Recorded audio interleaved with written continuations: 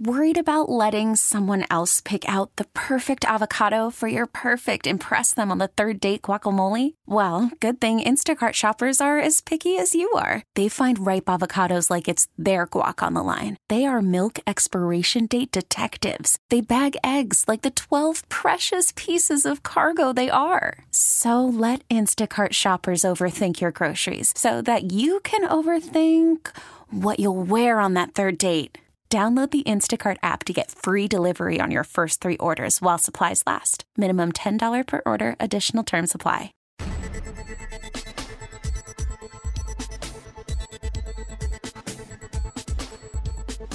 Hello and welcome to Better Living, a show about the people and organizations that make an impact in our area. I'm your host, Nick Charismi.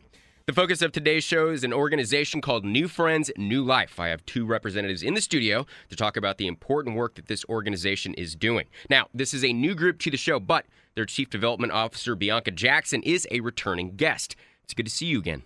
Great to see you again as well. Thank you for joining me. All right, so I looked it up. You were here on episode 27 with Genesis Women's Shelter. As I mentioned, you're here now with New Friends, New Life. This will probably end up being episode 122. Wow. So it's been a while since I've seen you. It was great to get an email from you. I'm glad to see you back. You were suggested by Amy Jones with the Dallas Area Rape Crisis Center, but it wasn't really a recommendation. It was just a reminder. And you're back in here with a new group. What does a Chief Development Officer do before we get into New Friends, New Life? Sure. As Chief Development Officer, it's really my responsibility to oversee all of the funding that comes into the organization, which is critical for nonprofits. I also oversee the communication, the messaging, any type of engagement that's happening in the community, marketing, and special events. So not much. Just no, I mean, my nice days are easy. so boring. Probably boring. A lot of naps. You're essentially the face of this organization. How long have you been with New Friends, New Life? I joined in August of 2018, so just under a year. Just under a year. How has the year been? It has been wonderful to be a part of this organization at a time where the conversation is so heightened around the issue of sex trafficking. I agree. Yes.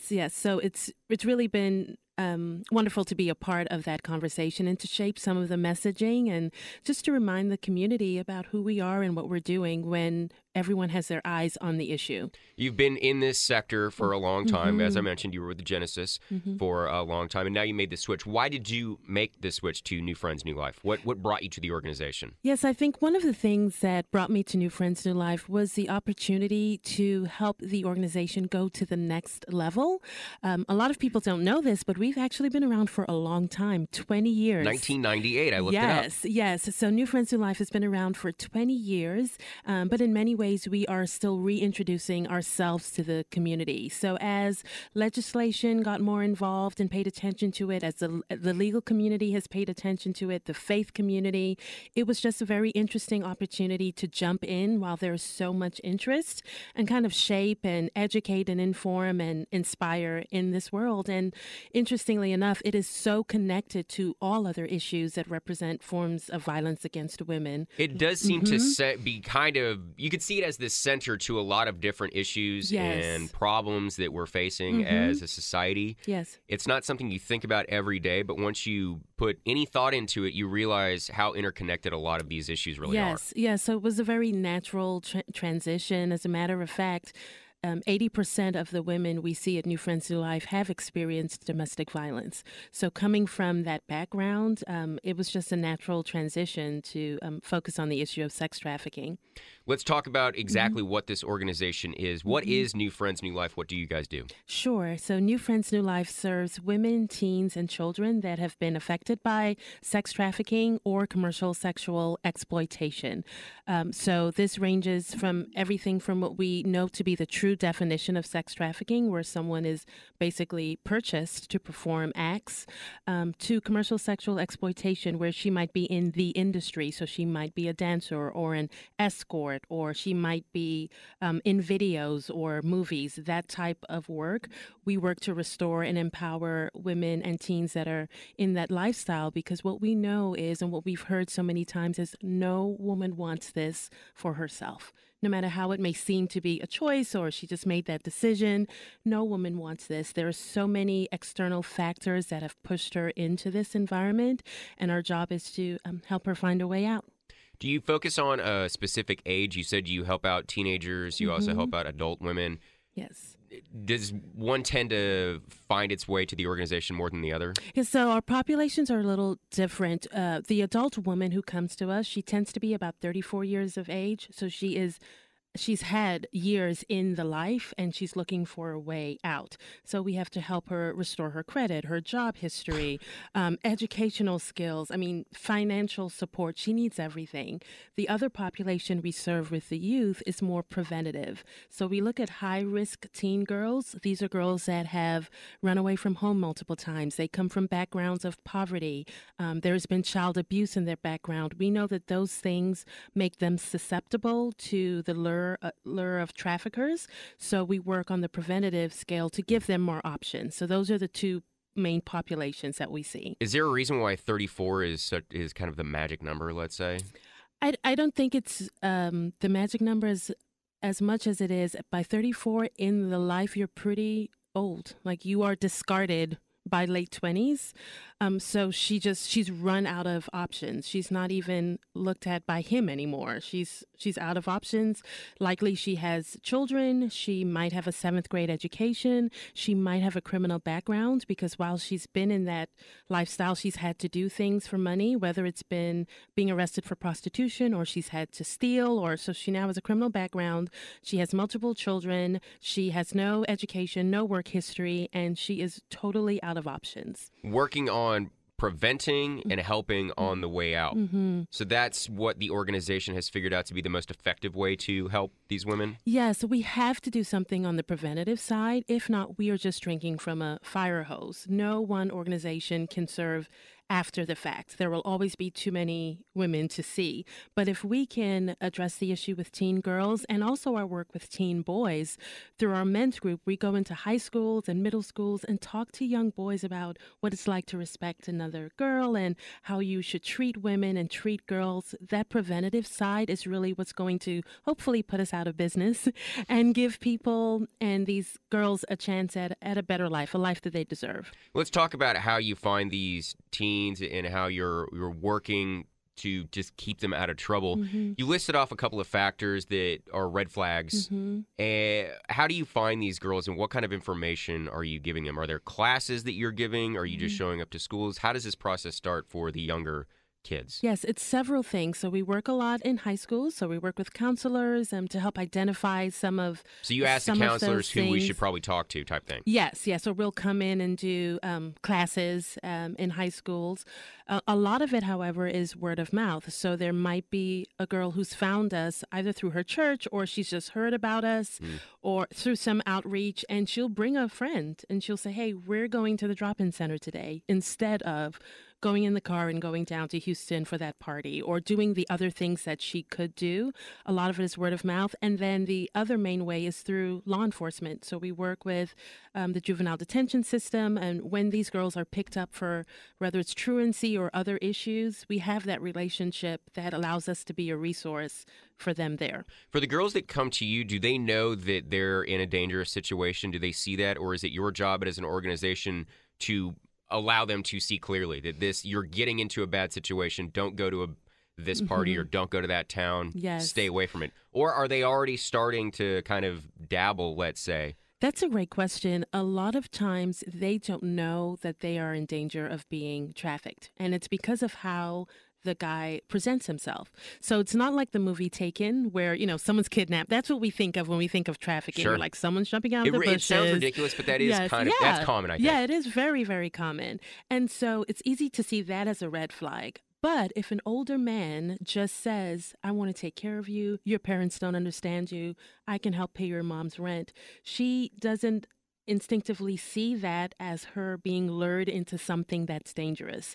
So a lot of times when she comes to us, it's because of other factors. She she is truant from school, she has been picked up, or she is escaping violence at home. And then we're able to help her put the pieces together. Okay, who's this guy in your life? Let's talk about that relationship. Or let's talk about the party that you were going to last weekend. So it's a little bit of both, but a lot of our counseling is helping teens understand the gravity of the situation that they're in. Is it hard to get that message across, or once it's presented, does it become clear for them? It becomes pretty clear. We help them put the pieces together. They know that something's wrong, whether, they've had the trouble at home or they don't know where their next meal is coming from or, so something's obviously wrong and they just need some guidance putting that together. One of the stories that'll stick with me, when I first got there late last year, we had a 14-year-old girl who was coming to our drop-in center.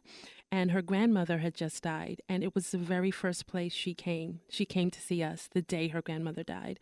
And I thought of, when we lose people in our lives, we have such a network of support. We have people to go to.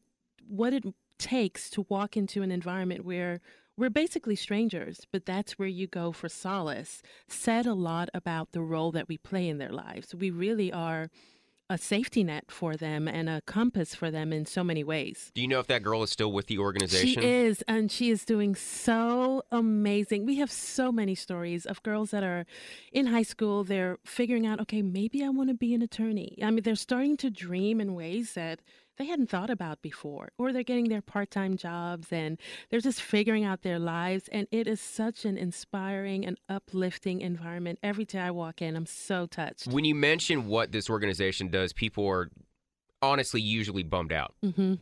But you've got a smile on your face and you're talking about how great of an organization this is because it helps people to stay out of trouble like this. You're looking at this on the positive. Is that a philosophy for you and for the organization? It is. I mean, if there wasn't hope, then what would be the point? If we aren't making a difference, then what are we doing? So that really keeps us going. I think it also helps that I'm not in the counseling office. I'm not sitting in every day hearing day by day what's happening, but I do hear the good things. I remember sitting at my desk one day, and I'm not too far from the front of the building, and a lady had walked in and she was sharing with the receptionist. She's like, I got the job. And she's ready to celebrate with a chai latte. I'm like, okay. So now we have to all go out and celebrate her. It's so uplifting. And we get to see the good things that are happening. Our women face so much judgment from people who are just like, you made that choice, or she's working the streets, or she's a prostitute. One of the most alarming or enlightening things I heard one of our mentors say is she wasn't a prostitute, she was prostituted. And just adding that makes such a difference in the perception of who she is, what happened to her. And that's what we do. We normalize this woman and these young girls. They're all of us. And if you want that for your sister or your mother, then you should want the same thing for these women as well. You mentioned that this topic is coming up more in the culture. Are you seeing that attitudes toward these women, is it changing? Is it softening? Yes. Yeah, I have seen that, especially because of the legal changes and the legislations that have been written. We just had the governor of Texas in our office 2 weeks ago signing several bills regarding sexual assault and human trafficking. So as more entities make it a priority, then the everyday person's like, okay, yeah, this does matter. This is important. And the way we can connect it to other issues like poverty, like childhood abuse, like domestic violence, you realize that trafficking sits at the intersection of all these other things that we care about. And one thing I know about Dallas is we just tackle big stuff. We're like, no DV, no poverty. Our children are going to be educated. Like, sex trafficking is not going to flourish here. So we just add that to the list of things we're not okay with. And it's really special to see what's happening in our community. And it's important because we are in a bad place when it comes to those numbers. Dallas is number 2 in the state behind Houston for the highest number of trafficking victims in the state. And Texas is number 2 behind California in the country. So we have a lot of work to do. I'm glad that you brought that up. We mentioned off mic, we were talking about those numbers. I mentioned that I assumed that this had to do with the border. And when we're talking about trafficking or exploitation, that a lot of that has to do with border activities and people coming up through Houston and then up here to Dallas. Mm-hmm. You said that that's not necessarily the case, and I think this really helps to illustrate exactly what we're talking about here. Right, right. And it's very common to assume, I mean, the word itself, trafficking, lends itself to movement and crossing borders, but that has nothing to do with it. It's really the sale of another person or the profiting of a human being. So the majority of the clients that we see are residents and citizens who are being trafficked by other people locally, right in our community. This isn't coming from somewhere else. We're talking yes. about issues and people that are from here, right? These problems are developing here. Yes, yes, mm-hmm. and that is shocking for people. It's shocking. Yeah, for people to understand, because the perception is it's someone coming overseas. It's got to come from somewhere else. Mm-hmm. And that may be a little more common on the labor side of trafficking. So under the human trafficking umbrella, there is sex trafficking and there's labor trafficking. Those are the two areas. And when it comes to labor trafficking, there's a little more of that movement. You're bringing groups in to work in situations where they're not being paid or compensated, or it was a different situation that they expected. But when it comes to sex trafficking, when you look at the definition, it's happening locally, and it's being committed by people who are already here. Mm-hmm. Bianca Jackson is the Chief Development Officer for New Friends New Life. Their website is newfriendsnewlife.org. Talk to me about how the program works. Are people that come to you teamed up with a counselor? Is it group settings? Mm-hmm. You don't do residential, so they need to be a part of the community. Mm-hmm. And you said that they are. They're always stopping by. They're dropping in. But how does it actually work for those that are a part of New Friends New Life? Yes. So for our women, we have a 4-phased program that's basically like enrolling into a university. So you come in on day 1, you meet with a counselor, a case manager. We focus on 3 areas: case management, economic empowerment, and counseling. So in each of the 4 phases, we focus on those 3 areas, and you literally graduate from phase to phase.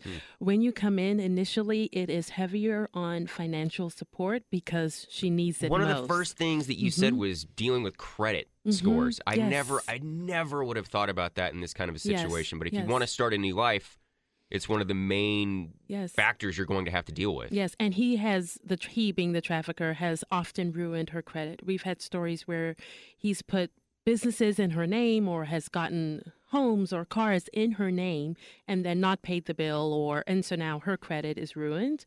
So when she comes in, it's those basic survival. How do we get you? We call a survival job. Like, it's something that gets money coming in. And we also help with things like we help and pay a portion of her rent or her electric bill. We pay those directly to the companies because that's what she needs. As she matriculates through the 4 phases, she's more self-sustained. So now she has a job that she's been on for 90 days, or she's now saving, she has money in her savings account. She's working on her GED if she needs to. So it really is like a college environment, and the women love having the structure. In between each phase, we have what's called a phase up ceremony where we celebrate them. And we give them challenge coins and materials for the next phases, and it's like we're handing out gold. They are so excited to be a part of a family and to have achieved something. So that's the way our women's program looks. And people always ask, well, how long does it take to get through it? And it really depends on where she starts. If she has come from severe trauma that's been years and years in the making, it may take her 6 months to get through phase 1 or a year to get through phase 1. But each woman is teamed up with a counselor and a case manager who evaluates where she is and helps her move forward. All of our services are provided at no cost, but it's hard work. She has to show up every day. We offer 20 different classes a week, from financial preparedness to creative expressions to, okay, today we're knitting, today we're doing yoga, here's how to build your resume. So we offer all of these classes, and she can pick how often she comes in, and that, along with her counseling, really helps move her through that recovery process. What does success look like to New Friends New Life? You're talking about developing new lives for people. So is it the financial component? Is it somebody in their own place with a job? Is it being emotionally healed? Is it all these factors? I think it's a little of all of those. So those 3 areas: case management, counseling, and economic empowerment.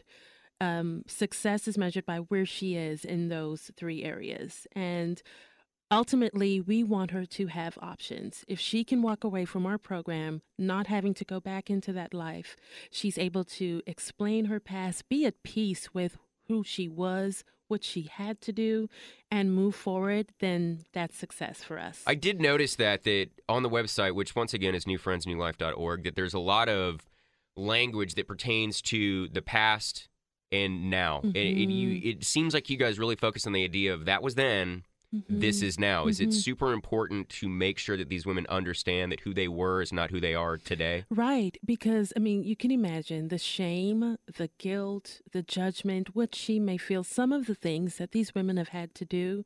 You can't even repeat it. And it's the worst of humanity on display. And so it's important, if she's going to move forward, that she's at peace with that she can walk around in her own skin and be okay and know that she's more than what she did or what she was forced to do, and that she deserves this life that's ahead of her now. So that's very critical. And we are, of course, open to all faiths, but we actually started in a church, and that's interesting. 20 years ago, a lady who was a topless dancer walked into Preston Road Church of Christ. A women's group was meeting, and she said, "I need help." That's how we started. These women had no idea sex trafficking wasn't even defined at that time. They just knew that someone needed help. And they said, well, what do you need? She needed financial support. She needed spiritual support. She needed a next step. And that's where we were born. And 20 years later, this is still what we do. You may not know this. Is there any chance that woman who walked in, is she affiliated with the organization still in any capacity? She is around, yes. Really? She is around. And of course, we have worked hard to protect who she is. Of course. Yes. But I hope she's proud of the legacy. It is. It's a legacy. That's why I brought it up. Yes. I'm not curious as to who this person is, but the idea that they could see what they were responsible for in some capacity. Right. And I'm sure she was just walking through life doing the best that she could and had no idea that her decision would lead to something like this. Saved a lot of lives over 20 years. Yes, it's pretty amazing. It is. You mentioned the jobs. Are there companies that you guys work with to help these women get a job? Yes. Is it certain companies, or is it just kind of, you just help them fit different places? Well, it's such a critical part of their recovery that we like to be as hands-on as possible, because we want to make sure that the member is set up for success in that work environment as well. So we tend to work with smaller companies just because they are more willing to work with us on understanding, here's the trauma, here's the situation, here are some of the exceptions that woman's going to need you to make. Like, you will have to look past her criminal history if you're going to help her. You're going to have to look past some of the other things. And so we find that it's been easier to work with smaller or standalone organizations who their HR person or the CEO, an agency just hired one of our ladies the other day, and the CEO had the conversation with the case manager, and they talk about her progress and how we're going to deal with issues that come up in the workplace, because, she has been traumatized, and this may be her first time. So, that's been working, and we need so much more of that. Keeping in with that tight-knit group idea, that's really important to their recovery and how they're able to grow, correct? Just have a nice, tight group of people that are positive and that are helping them move forward. And the trust. So many of them have come from backgrounds where everyone they trusted told a lie. That's what sex trafficking is about: fraud, force, or coercion. So she thought it was one thing. Someone promised her something and it turned into something else. So it's important to build this environment of trust. At one of our phase up ceremonies, one of the members commented, she said, "Women were always my enemy. And it wasn't until this program that I was able to look at other women and not see someone that I was in competition against or that wasn't an enemy of mine." Let's talk a little bit about the work you're doing with men. This organization obviously focuses on women, but you mentioned that you're working more with especially younger guys to make sure that they are helping, let's say. So what are we doing there? Yes, so we are starting from middle school and high school. We work a lot with football teams, basketball teams, groups where they're they're natural leaders in those groups, and they can do some of that peer leadership as well. Like if the cool guy on campus who's the big football star is like, you know what, that's not okay, those comments aren't okay, that Smart. carries a lot of weight. So our men's group is just a group of guys in the community who say, I want to do more. How can I help as a man? Because on this issue, most buyers, which we haven't even really talked about the buyers in this triangle of issues. So you have the trafficker who sells the human beings, you have the victims, the survivors, and then you have the buyer. And that's the everyday guy who says, yeah, I want you to come to my room tonight, or I'm going to pay for this massage. So we are looking for everyday good guys who say, what can I do about this? And some of the things they do is they help deliver that message in high schools, because it's important that it comes from a man. So we have former athletes, we have businessmen, we have pastors, we have doctors, everyday good guys who learn our curriculum. We call it the Man-Kindness curriculum, and they teach it in high schools. Our men are also leading what we call the No Harm Network, which is an opportunity for corporations to get involved. So they explain why it matters to a big corporation that they take a stand against sex trafficking. Industries like hotels, transportation industries, where there's a lot of opportunity. That's where traffickers move around a lot. Banking, when they're laundering funds or sending people in to deposit or take out money, how can you have your antennas up as a corporation and take a stand? It's really complicated. It is so complex. There's so much stuff that you're bringing up that it makes sense. Yes. But if you just add it surface, you would not think of any of this stuff. Right, because we're back to, okay, is someone coming out of the back of a van to kidnap someone? But that's just the tip of the iceberg. It really is a network. Traffickers are so manipulative, and they have made a business decision. They are business people. And so how do we put them out of business? So our men help us do that as well. And the other cool thing that our men's group leads is every month we have an excursion where the community can sign up. Anyone from the community can sign up, jump on a bus, and we take you through parts of Dallas with a police officer or another expert in the field. And we go to areas where there have been busts, trafficking busts, or suspected trafficking activity. And everyone who comes off of the bus tour is like, wait a second, we aren't even in a seedy part of town. We aren't like, we're right around the corner from my child's school, or that's where I go to church, or this is where I work. So that's very important for people to see that it's happening in Dallas, in our community. It's not off to the side in some other location. It's happening right here. So our men's group makes sure that those bus tours are able to happen every month. I encourage you to jump on one. It's really fun. Not fun. Fun's not the right word, but it's eye-opening. Illuminating. To see. Yes, illuminating. You guys got some stuff on the calendar that we need to talk about. Mm-hmm. Y'all have Jada Pinkett Smith coming Yes. in for your annual luncheon. And it's that Jada Pinkett Smith. The Jada Pinkett Smith. We are so excited. It's so important when you are holding an event like a luncheon where funding is critical. It's our biggest fundraiser of the year. So much of our annual budget is riding on the success of this event. So you have to find the star power. But to have someone who's not just a star, but who is concerned about this issue, it's so rare to find that combination. But Jada Pinkett Smith has been an advocate for anti-human trafficking efforts for years. She did a big expose piece with CNN a couple years ago about trafficking and child slavery in Atlanta. She talks about this all the time, and she's just the perfect fit. So we're excited to welcome her to Dallas to be big our get. Yes. So huge. It's going to be I'm like, big. what am I going to wear? I don't know. I can't help you with that, about. but it's going to be a smash of a success. This is happening at the Omni Dallas Hotel once again on October 11th. Details on the website newfriendsnewlife.org. We've already ran through half an hour. It was great seeing you again. So I great to love see the you. organization. I wish you guys the best of luck. Thank you so much. Thanks for having us.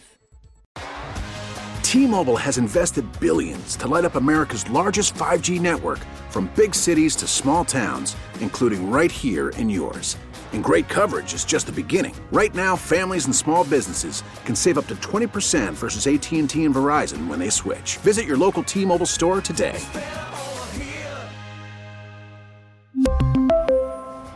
Plan savings with 3 lines of T-Mobile Essentials versus comparable available plans. Plan features and taxes and fees may vary.